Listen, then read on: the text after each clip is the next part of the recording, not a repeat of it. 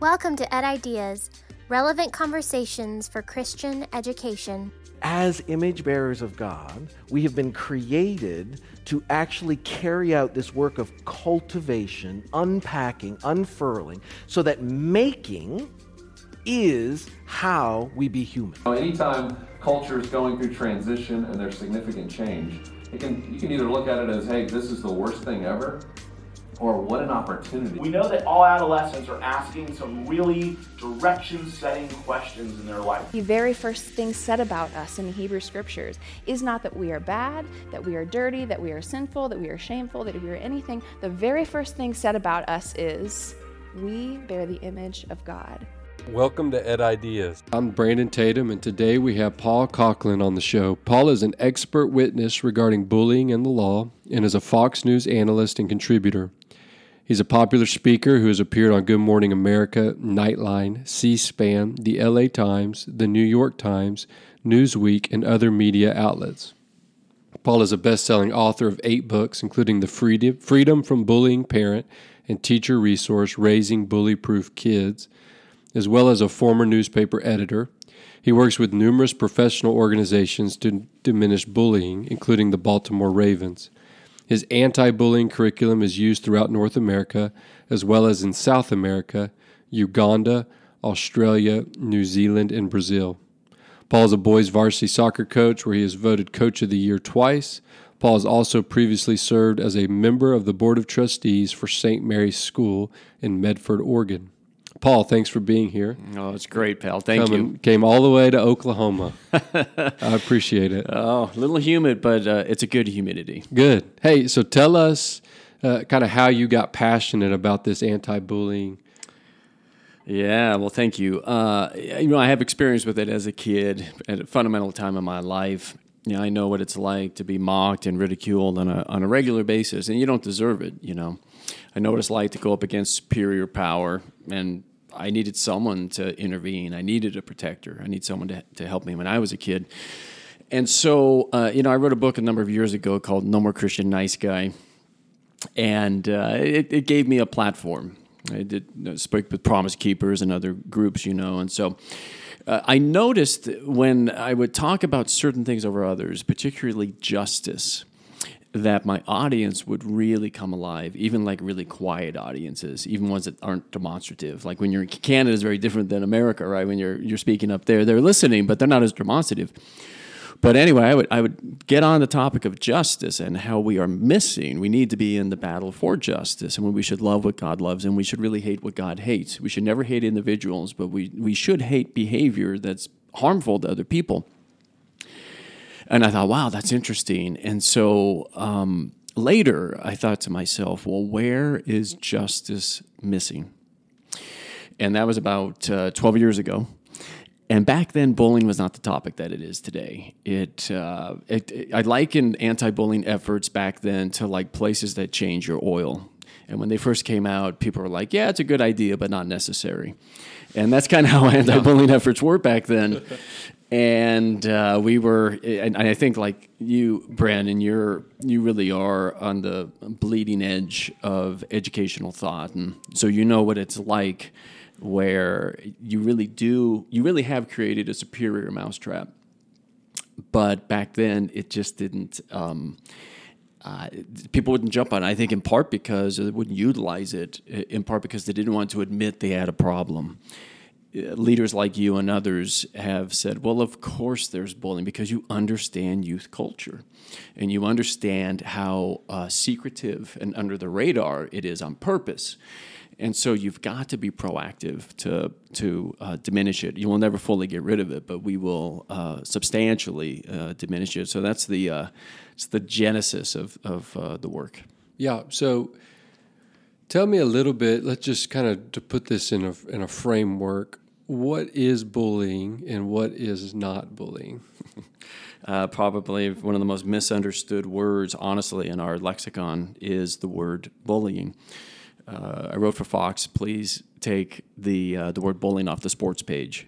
And we need to largely take it off of the political pages as well, because individuals bully one another. When it comes to adolescent bullying, It is the superior use of power. It could be real or perceived. It's almost always verbal. That intends to harm another person multiple times or over time, and for no justifiable reason. What's interesting, that's pretty much the bread and butter definition of bullying. What's interesting is some include the definition or the inclusion of audacity, and we include audacity within our organization. And here's why. Martin Luther King said that evil carries within itself the seed of its own destruction. Bullying is not always evil, but sometimes it really is. And so in the theater of bullying, that seed is the audacity of the bully. We highly recommend, I don't know if you ever watched those shows where criminals do stupid things and people scratch their head as to, that is the dumbest thing I've ever seen. But in the mind of a criminal, in many cases, they actually believe they're smarter than everyone else. So they don't really see themselves doing dumb things. So it's audacious, some of the things that these criminals do. Well, bullying also stems from a criminal mindset. There's a very big overlap between the two. And we recommend organizations to embrace the understanding of that audacity, because it is usually the audacity that will cause that bully to really do something noticeable. And so leaders like you, what we do is we encourage them to be ready to see those things. And I would even add, it's even creating a situation where they do expose themselves, very similar to what the police do with criminals. They set them up. We encourage setting bullies up, not so we can throw them away, but so we can minister to them and truly help them. Because we're not helping kids who bully right now. We really aren't. We're using panaceas. We're not using deep solvents. Interesting. Okay, so that's what it is. So what is it not? Don't you think it kind of gets misunderstood sometimes, or kind of disguised in some ways? It does, and it has, and people have been using it for political purposes. They use it. It's part of mudslinging, call the other person a bully, and hopefully you can get that person to go underground if they disagree with you, and that's unfortunate how that works. So bullying is not about conflict. It's not about two people who misunderstand each other. Not about drama. It's girls who use that term more than boys. It's not about drama. And it's not two people who just can't get along. It is one person, and nowadays it's more of a group, have decided that this one person deserves to be treated horribly multiple times. And that usually stems from an arrogant view of one person toward another. Your average bully and his or her henchmen and women they honestly believe the person deserves to be bullied because they're different, because they don't like the way they walk, they don't like the way they speak, they don't like their facial expressions, they don't like the shape of their ears, they don't like how that person might be awkward socially in certain settings, or they don't like the color of the person's skin. Racism and genocide, bigotry, all stem from this belief that I am superior to you, and therefore you deserve to be treated poorly.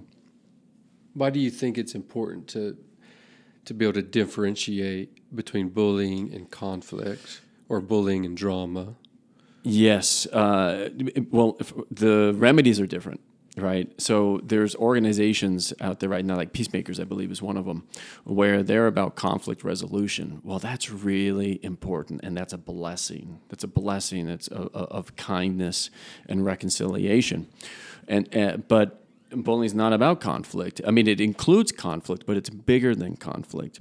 So the reason why we need to see it for what it is that the solutions are very different. And usually with bullying, the solution, it needs to be more powerful. Bullies, at least a serial bully, we wish they would listen to peace, love, and understanding, but they often don't.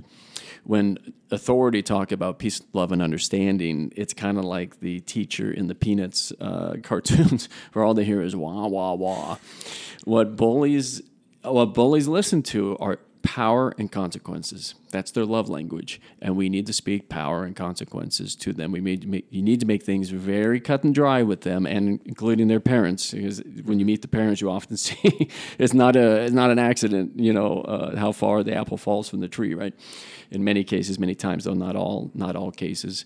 So we need the answer is very different. And then people like you and others in education, I feel so sorry for them because you spend a lot of time going down rabbit holes, false accusations of bullying, and then sadly, we know generally 70% of abuse victims, they don't tell anyone.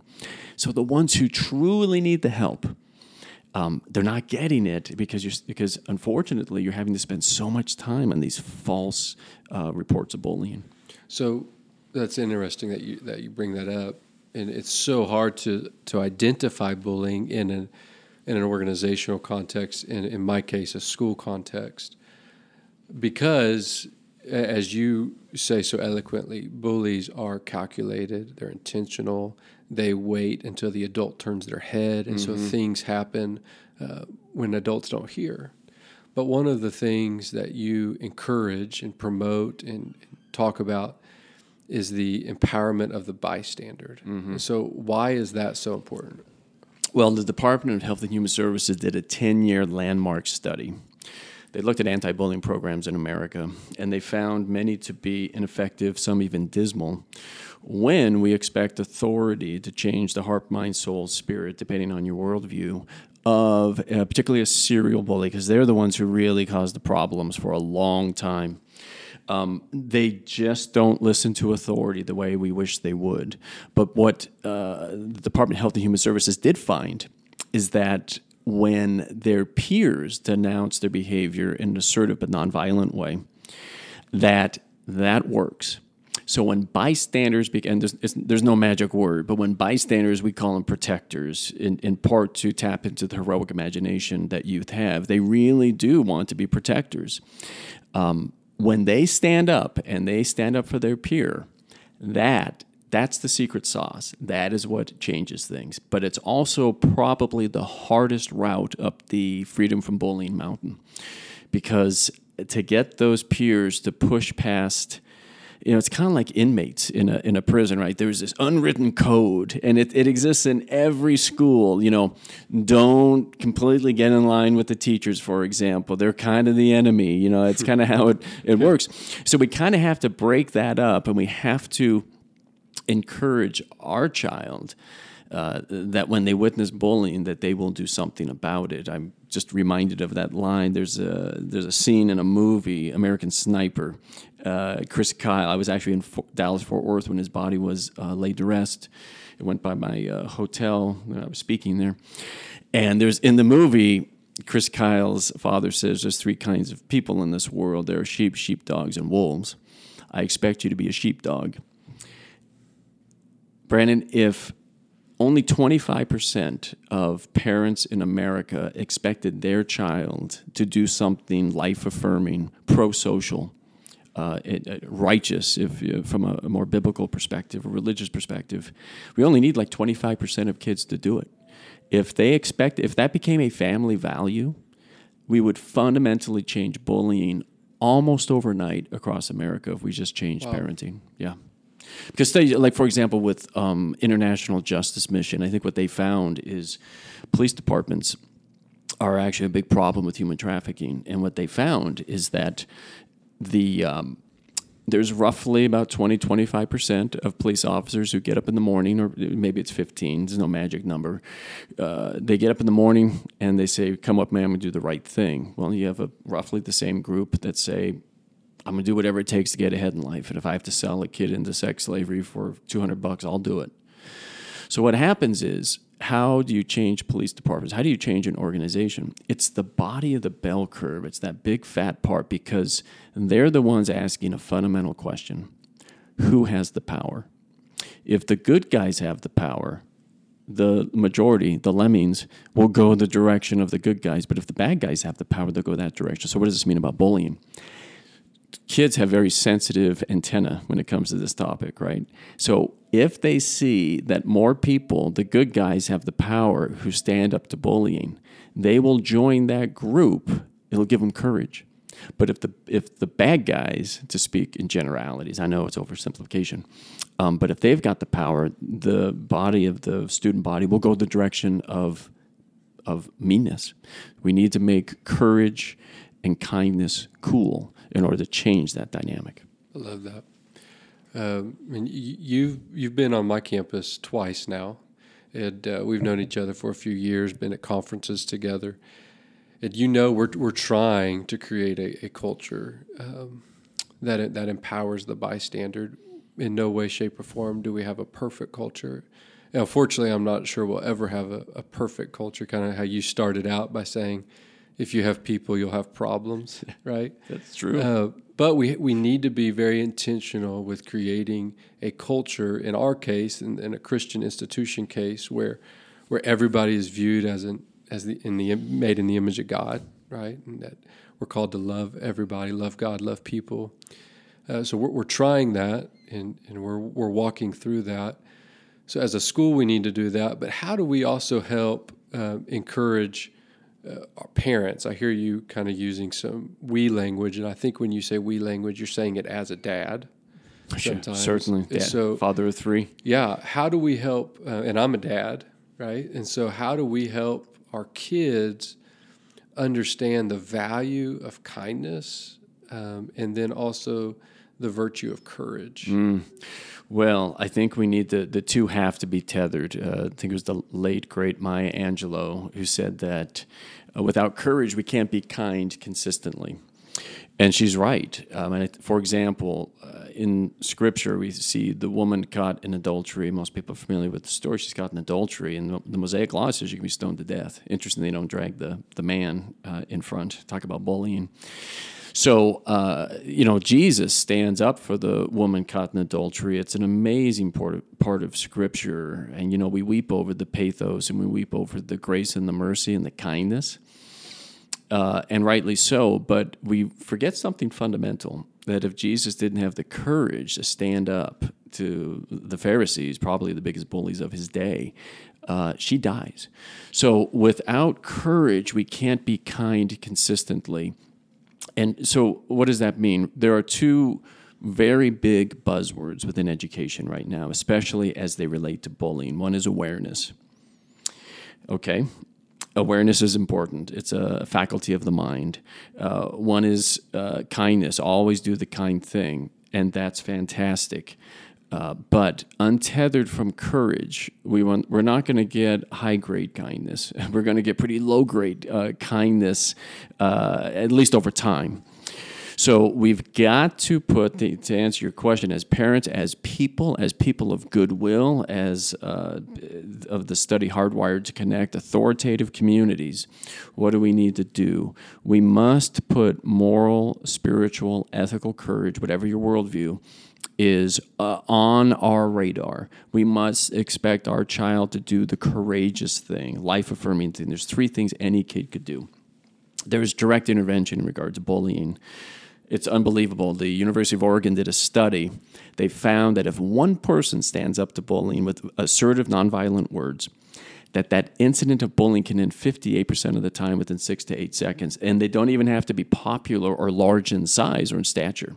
So it's amazing statistic, direct intervention. I shared a story with your student body, how I stood up for a kid with Down syndrome in high school. It wasn't my friend, but I stood up for him. And I believe I changed his life, and I changed my own life. Because studies show that if you actually do stand up for another person, your capacity for courage, sympathy, and empathy and related virtues actually increase. We become larger souled. They can comfort the target afterward. It's something any kid can do. Comfort the target afterward, and these should be family values.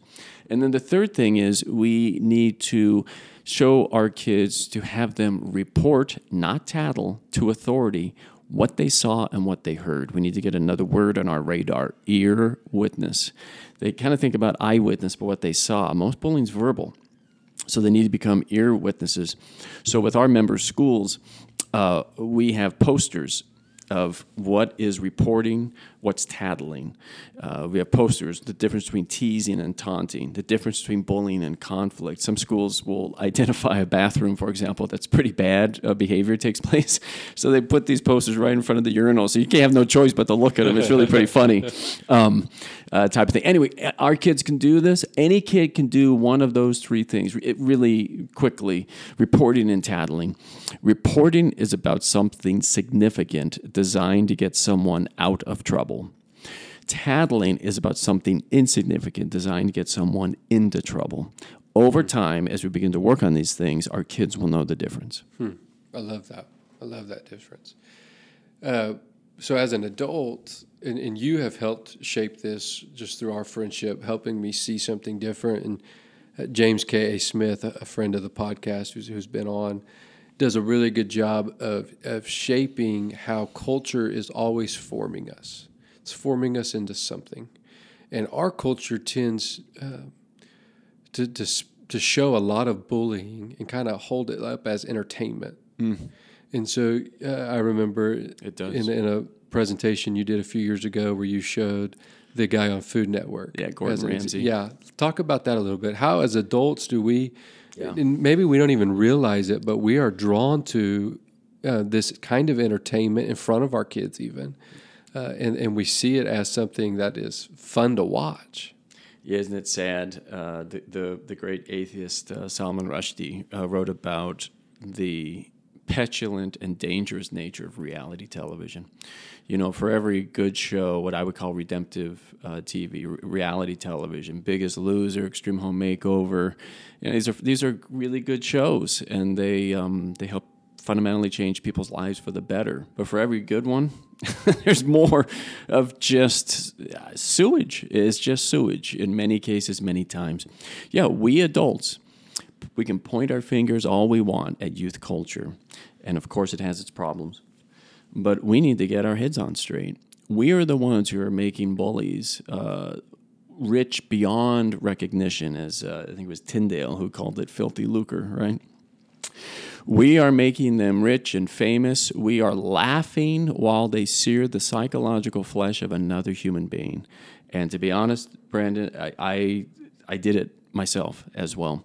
It wasn't until a few years into the anti-bullying world where my eyes were opened more fundamentally, and I had to apologize to my kids. I said, you know, in the past I laughed at that stuff, and it's not funny. We have an expression in our home now that it's only funny when both people are laughing. I got that from the great Barbara Corleoso, anti-bullying legend. So, we need to change, because through the umbilical cord of modeling, our kids they'll applaud what we applaud, they'll laugh at what we laugh at, and they'll dislike what we dislike. And we need to get our loves in order. We need to love what God loves, and we need to hate what God hates as well. And there are things about God that are a mystery. Not when it comes to justice. He's pretty clear through the prophets, the Hebrew prophets, going into the New Testament, that he loves justice. I'll give you an example. The word justice appears in the Bible about 130 times. You want to take a guess how many times the word forgiveness appears in the Bible? I would assume a lot. 13. Oh, my word. So justice is 10 to 1. Wow. But what do we do within particularly evangelical culture? What I'm saying here, we've taken the minority and we've made it the majority. And what we need to do, we talk far more about forgiveness than justice. We do. We have to do both. We're big enough to do both, and our God expects us to do both. I love it. And I think that connects to the heartbeat of this generation too, right? A generation focused on justice, on doing good, on trying to stand up for the lowly, the weak. I think they care about that. We just have to do a better job of creating cultures and frameworks that empower them to be able to live that out. I've been a broken record on this for well over a decade, right? I mean, I didn't grow up in the church. I grew up in a home that was pretty critical of religion in general. Yet I noticed one thing, particularly with my parents. They were Irish immigrants. They really respected people who stood up for justice. So in this culture, depending on the study, there's some people who say, that we're becoming less church than what we call church growth or retreads, right? There are people moving from one church to the other. I don't know if these things are true necessarily, but I think it's probably safe to say that, at least in America, that the star of Christianity is... it's been veiled more than in the past. It's being obscured. It's not as respected as it used to be. Through the portal of justice, we can gain the world's respect without pandering to the world. We are hardwired to appreciate justice, and we are hardwired to mourn its loss. So we're born this way. I believe we're created this way. And when we take justice more seriously, we become more salty. We have more light in us, and we really are the reconciliation and the redemption of things. A lot of it comes through justice, and we're talking old-fashioned Hebrew prophet justice, the weak being paid. We're not talking about necessarily income redistribution and how justice has been redefined in last 10 years or so. This is just old-fashioned biblical justice. That's good. Tell me a little bit about, so you, you're an expert in this field. You go around, speak on this, write on this. I'm an expert witness in legal cases, yeah. Yeah. But you're also... or have been a coach in a school. Yeah. So you've been a school employee. And a school board member. Yeah. Okay. So talk to me about kind of the school's place in this conversation. Yeah. Bullying is a cultural problem. It is not a school problem. Sadly, schools have been unfairly saddled with the responsibility to fix it. I think it's immature on behalf of our culture. It's certainly ignorant. And I think it's probably willful ignorance as well, which is sad, very sad. So schools find themselves largely in an unpleasable situation because they will never change the problem of bullying on their own. We expect teachers to be the frontline defense against bullying. It's really parents. So we have to, if we're going to change bullying, we have to change culture. In order to change culture, we have to change parenting. That is how we are going to reduce the problem of bullying. Jesus said that the poor will be with you always. He wasn't saying that was right. It's probably denouncing human nature when he said it, right? Because that's not his will, for sure. But nonetheless, he could have said the same thing about bullying. Bullying will be with us always. What's going to work is that it's going to be reduced in pockets of resistance. Your school and a growing number of other schools, thank goodness, are becoming that pocket of, you already are, and you're fortifying your efforts in that way. And it's actually, I've often thought that, for schools in regard to the how they pay for anti-bullying programs, I've often thought, jokingly, but not jokingly, it should come out of the marketing department. This is far from an admission of guilt. This is actually an opportunity to let your light shine even more so in your community. That's interesting. Let's talk specifically about parents in regards to specifically maybe equipping some parents with some verbiage or some skills. So if you're a parent that's been called into the school office or the youth minister's office, or maybe another parent has called you and said, your child has bullied my child. So you're the parent of the bully. What advice do you have for that parent? Yes, breathe deeply about 10 times because they take it so personally. Here, I'm an anti-bullying expert, and my kids have bullied in school. Okay, yeah.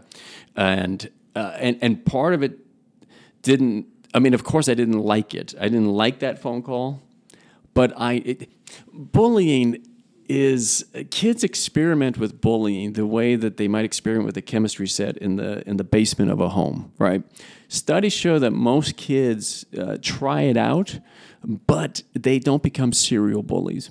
So most kids are going to probably experiment with drugs and alcohol. Doesn't mean they're going to be an alcoholic necessarily or a drug addict. The list goes on and on as those kind of behaviors. So they experiment with these things. So just because you're getting called into the office, man, there are so many kids who experiment with it. Your kid just got caught, right? It's actually a good day that they got caught doing it because it's really bad what it does to other kids. So your kid is not necessarily a criminal. Many kids experiment with this behavior, but highly encouraged to not argue with what you hear. Again, if let's say the school has, or a youth pastor has established a pattern of behavior, that's really what you're looking at. If it exists, it's been documented to some degree. You're never going to fully know. You almost, in order to fully know, pal, you need a lie detector test. You need sodium pentothal. You need DNA analysis, right? So you're never going to fully know, but yeah, you know, your kid is where there's smoke, there's fire. Your kid's been bullying. What you need to do in that case is stop talking and get information. You're about to get the gift of objectivity about your child, and it's a gift. I have dealt with those parents as a coach who deny. It's like they're running for office, right? Just deny. And, you know, they don't do their kids any favors. Their kids often end up entitled, arrogant. Other kids do not like them. I'll tell you that. I can think of one kid in particular that the parents constantly ran interference for him, and the other kids knew it, and that kid was marginalized for his entire school experience. And then you got to talk to him and say, you know, expect them not to do this behavior in the future. I'll give you one example in my own home. My oldest bullied my middle child, both boys. I grew up under that tyranny, and as long as there's air in my lungs, that was not happening in my home. I grew up under that stuff. So no way, I call it opening a can of Jesus, right? It's just never going to happen. So, but it did happen. And I would hear my youngest just scream in the other room. It would always happen away from in front of me. Imagine that, right? This is before I knew really what bullying was all about. But I could smell it. Even back then, I could smell it. So I sat my boys down and I said, listen, buddy, to my youngest boy, the next time, I said to my oldest boy, I know you're bullying your brother, and you're doing it behind my back, and you're being secretive. I know you're doing it, okay? So it's not a matter of if you're doing it, you are doing it, and I will move on it very quickly. So since bullying is unequal power, I said, how do you equal out that power? Like, for example, most school shootings, Secret Service interviewed 37 school shooters, asked them why they did it. 85% of them said they did it as revenge against bullying. The gun equaled out the lack of. I'm not advocating this in any way, shape, or form, but kids look for something to equal out the imbalance of power. Unfortunately, in America, increasingly that's a weapon. Well, in our home, I said to my son, I said, now I give you permission to bite your brother as hard as you possibly can, but don't bite him in the face because that's expensive to fix.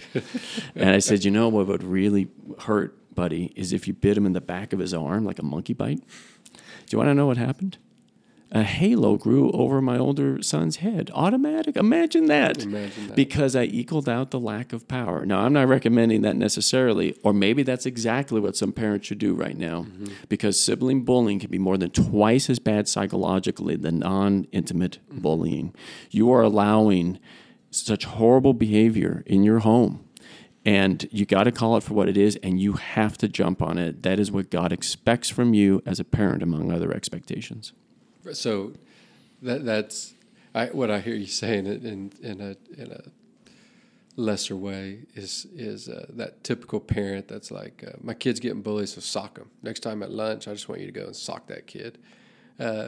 What do you think to that advice? You know, yeah, well, this is outside of the sibling rivalry. This is my kid's being bullied, and I need to empower my kid to stand up for himself. And so now we're going under the veil. Yeah. Okay. Right. So we're going under the veil. So I've been in many schools, more than I can count at this point. Worked by thousands of teachers, tens of thousands of students and parents, and I have been in the principal's office talking with the principal about other things.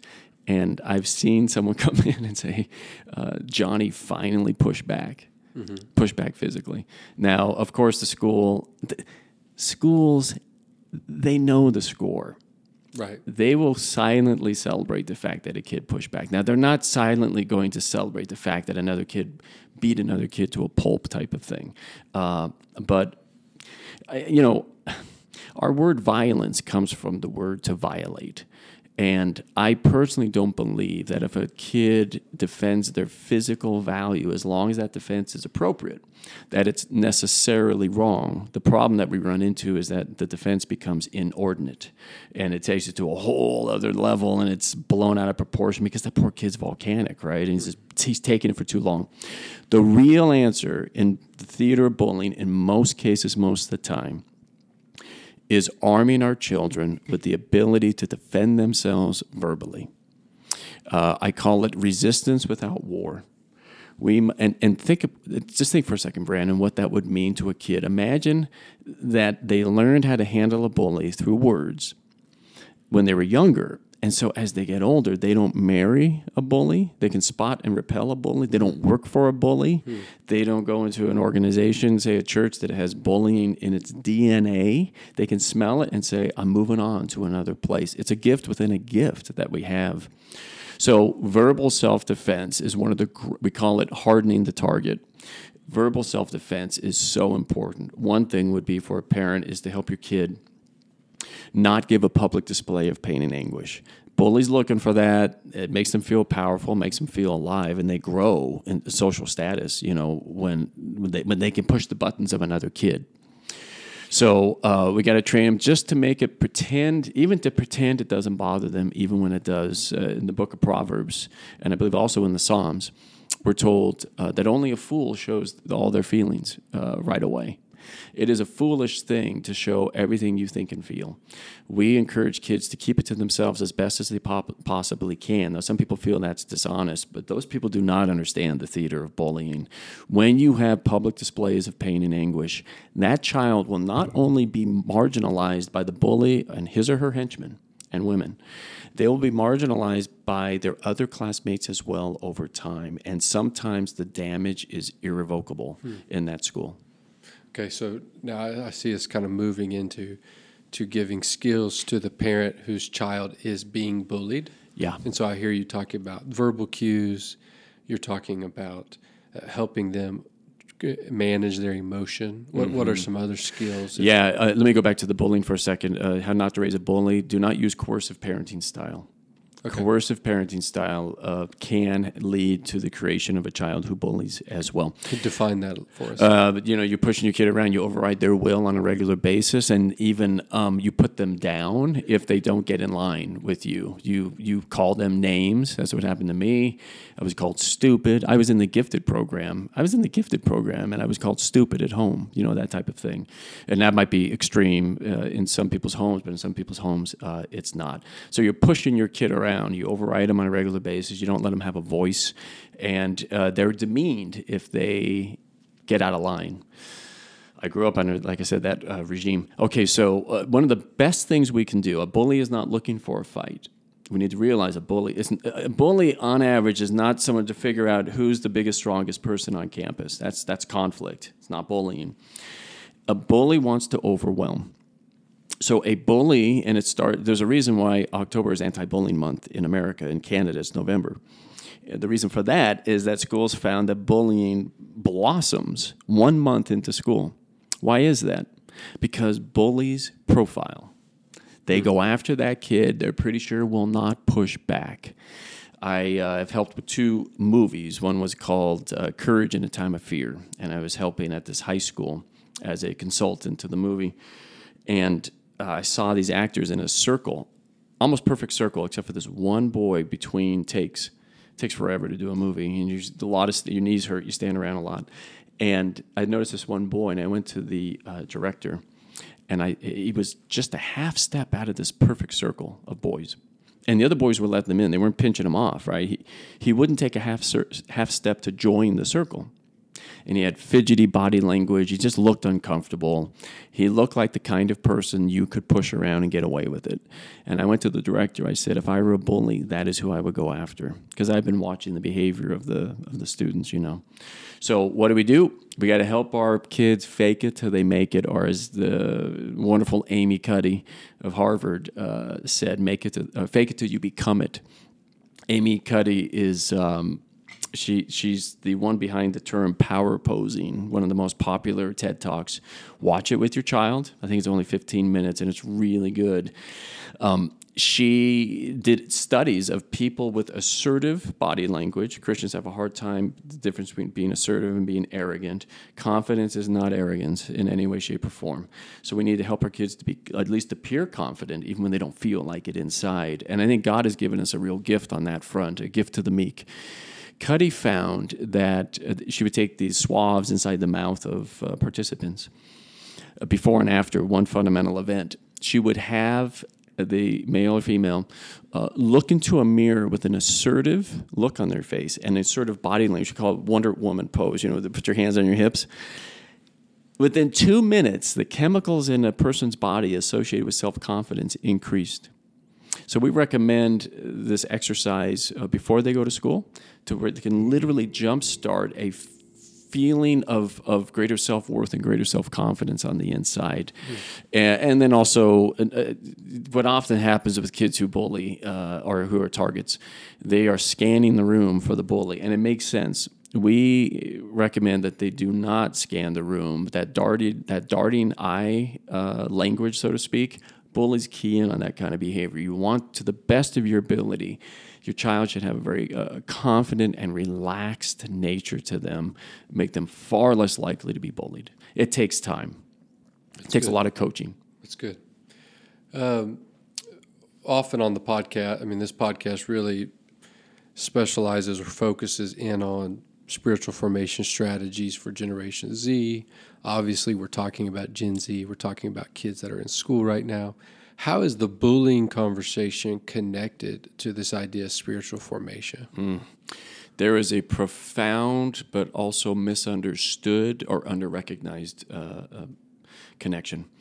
And that connection comes through spiritual courage. In Scripture, there's the word courage appears about 30 times. And in Scripture, courage and strength are nearly synonymous. The words appear in the same sentence. If not in the same sentence, they appear in the same paragraph, right? And there's some pretty famous ones. I have one out of Hebrews. Do not throw your courage or strength away, because it carries with it a great reward. There are others as well. And Jesus, so in regard to courage through spiritual formation, we only become courageous by doing courageous deeds. And you think about the people who really have wanted to do the will of God in a bold way, let's say wanted to be a missionary, for example, but they just didn't have the guts to take on the risk to do it. And Jesus talked about these kind of people. In the parable of the sower, he gives us 3 examples, and I'm going to pull from the Gospel of Mark. He said, I call them second seed people. So the second example, he says, there's a certain kind of person who receives the good news with jubilation, but on account of tribulation, they fall away. And the disciples don't know what he's talking about, and that's why I'm going to pull from Mark, because Mark is the only one where we find out a little deeper meaning of this key scripture. And he said there's a certain kind of person who has no rootedness within themselves. They have no staying power. They don't have grit, which is what you have written about so well. So Jesus, what's interesting, Jesus says they have no rootedness within themselves. He didn't say they don't have rootedness in me. What Jesus is saying is that there's a certain kind of person who, when the going gets tough in the faith, they just can't take the heat. And when we can't take the heat, it's usually almost always, it's not a matter of the heart and it's not a matter of the mind. It's a matter of courage. It's a matter of, do I have the grit, determination, and the strength for the long haul? And for many people, they walk away. And what's interesting there is I saw that in college. I went to youth group like a lot of other people, and I saw people, read their Bibles. I saw a lot of people worship music, so their head and their heart were connected to God. But I don't believe their courage and their strength was connected to God. And I think it was a mortal injury to their faith. So we're talking about, I've seen people actually, there's hardly any still believe to this day who I went to college with. And I think it was this, didn't have the guts, particularly in the secular university like where I went. And then the other thing would be spiritual formation and character development. Studies show that when we see someone in need of help and it's within our power to act, and we help them, our capacity for courage, sympathy, and empathy increase. We become larger souled. Our word for that is magnanimous. Well, similar studies show that when we see someone in need and it's within our power to act and we don't help that person, our capacity for courage, strength, sympathy, and empathy and related virtues decreases in the future. We literally become smaller souled, right? We have a word for that. It's pusillanimous. And we have shortened that in our lexicon. And if I said it, it'd be the only word that your listeners would remember me saying. So I'm not going to say it. But I think they know what the word means. That's actually what it means. It means to be small souled. So when our children witness bullying take place and they don't help that target, they are they are going to become smaller souled in the future statistically. That's why many people believe there is no neutrality in the theater of bullying. Everyone is affected by it. The question is it for good or is it for ill? Interesting. It's powerful. Tell us a little bit about you got a book coming up. Let's shift gears a little bit as we kind of close this out. Yeah. You got a book coming up. 8th, 9th book? It's the 8th book. I think it's my 8th book. The 9th. Well, it's technically my 9th, but one of my books was a compilation of other things I wrote. Okay. It was kind of nice. I didn't have to write it. I just got an email from my agent saying, "Hey, they want to do this." I'm like, "Yes." Yeah, right. So free us from bullying. Real solutions beyond being nice. And why is that? It's 10 years or 12 years in the making. That book, about 5-8 years ago, a ton of anti-bullying books came out, and we decided we weren't going to be part of that. We just get lost in the shuffle. So we came on for this September for the release of the book, and it's my favorite book. It's hard to ask someone to choose which is your favorite book. This one is my favorite book because there's probably more of me in it, I guess, of what I want to say. And it's designed to help all people of goodwill, but especially people of faith, to join this battle to defend the dignity of all children, regardless of distinction. Right now, the cause du jour of our time is battling human trafficking, and that's so important, and it's so important that we continue to do that because they are truly captive. But we do not realize yet, and I'm hoping to change this with the book, is that there are kids in your community right now who are also captive. They're psychologically tethered to their bully and their bullies. And they need intervention. They need someone to help them, very much like Augie in the wonderful book, Wonder, which both you and I appreciate that book. So the book is designed to get people of faith in particular, but all people of goodwill, to join this battle to the benefit of man and to the glory of God. And one of my favorite things in this, there's two favorite interviews. There's interludes between every chapter. Two of my favorite interviews are, I interviewed Frank Peretti. You're probably familiar with his work on anti-bullying, Wounded Spirit. Remains one of my favorite interviews as the editor of a newspaper and all that kind of stuff as a reporter. And my interview with Frank is one of my top 3 interviews that I've ever had. Very powerful interview in the book. And then also a really great interview with Dr. John Townsend of Boundaries fame.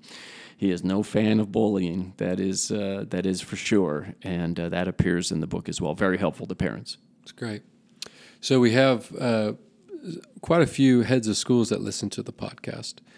Tell us or tell them why they should have you on their campus. Well, there was a time we've talked about this, Brandon, and we're an official ministry partner of ACSI, for example. And when we first started this work, we just couldn't get people to take it seriously. And I think they're worried that if they had the protectors come in, that the community would see it as an admission of guilt. I'm glad to say that that's really changing. Visionary people like you and others are like, well, of course there's bullying, and it's not our fault. It's just the culture in which we live, so we need to change culture.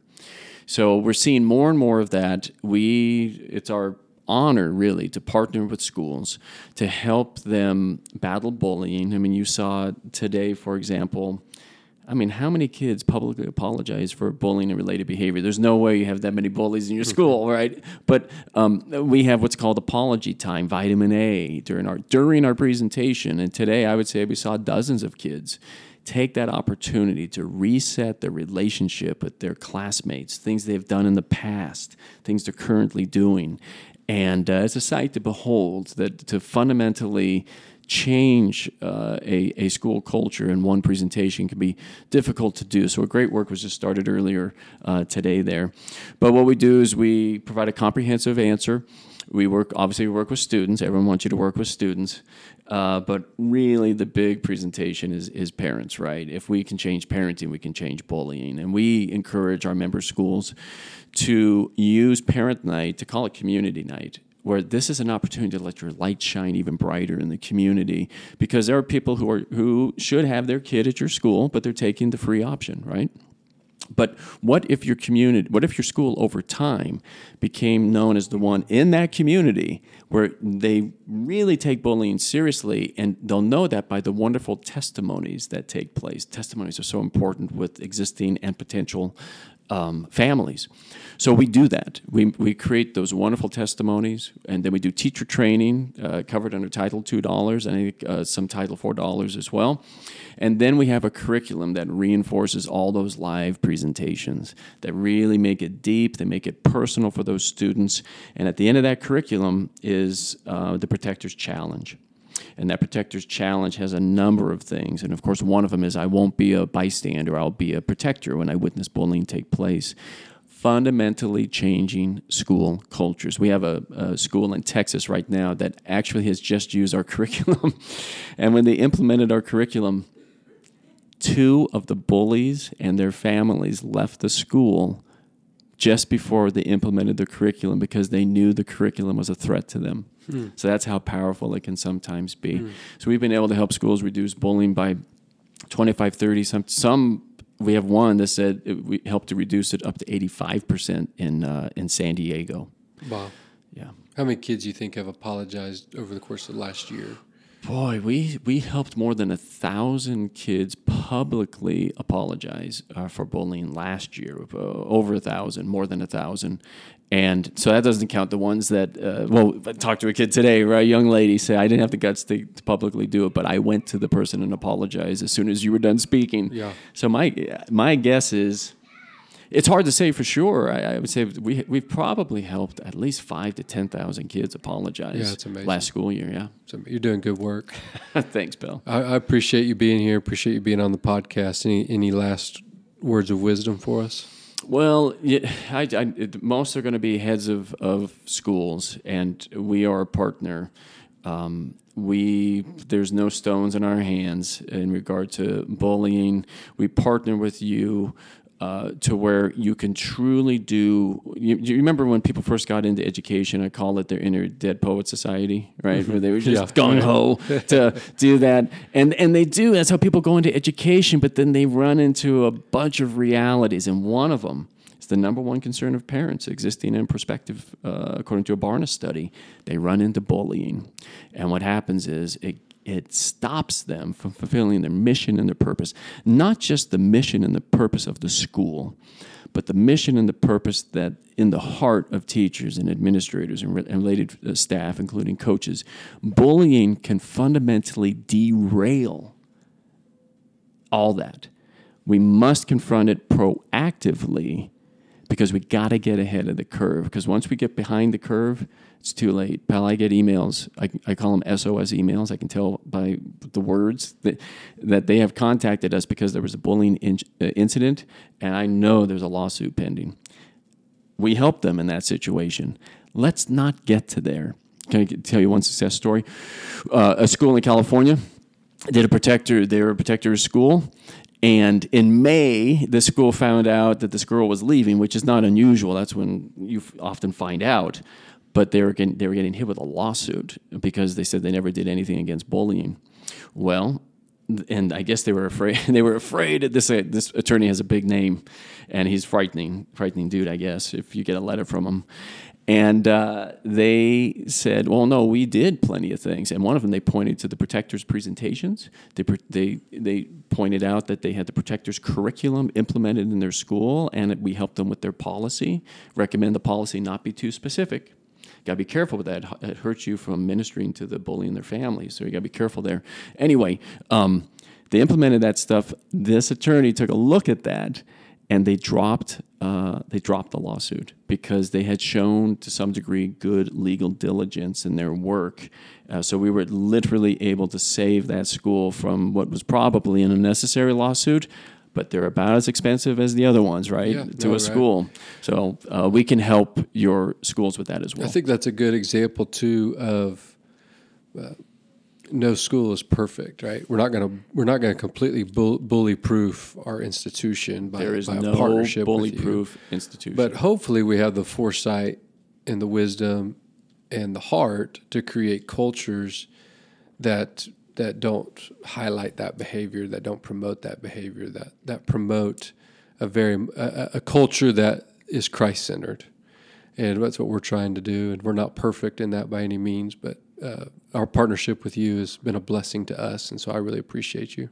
Oh, well, I appreciate you, pal. You're, I've said it before, you're prophetic when it comes to education. I think you're on the bleeding edge of things. I just hope that you don't bleed too much. All right, man. Well, thank you very much. I appreciate you. We'll same see here, you. pal. Thanks for tuning in to this week's podcast.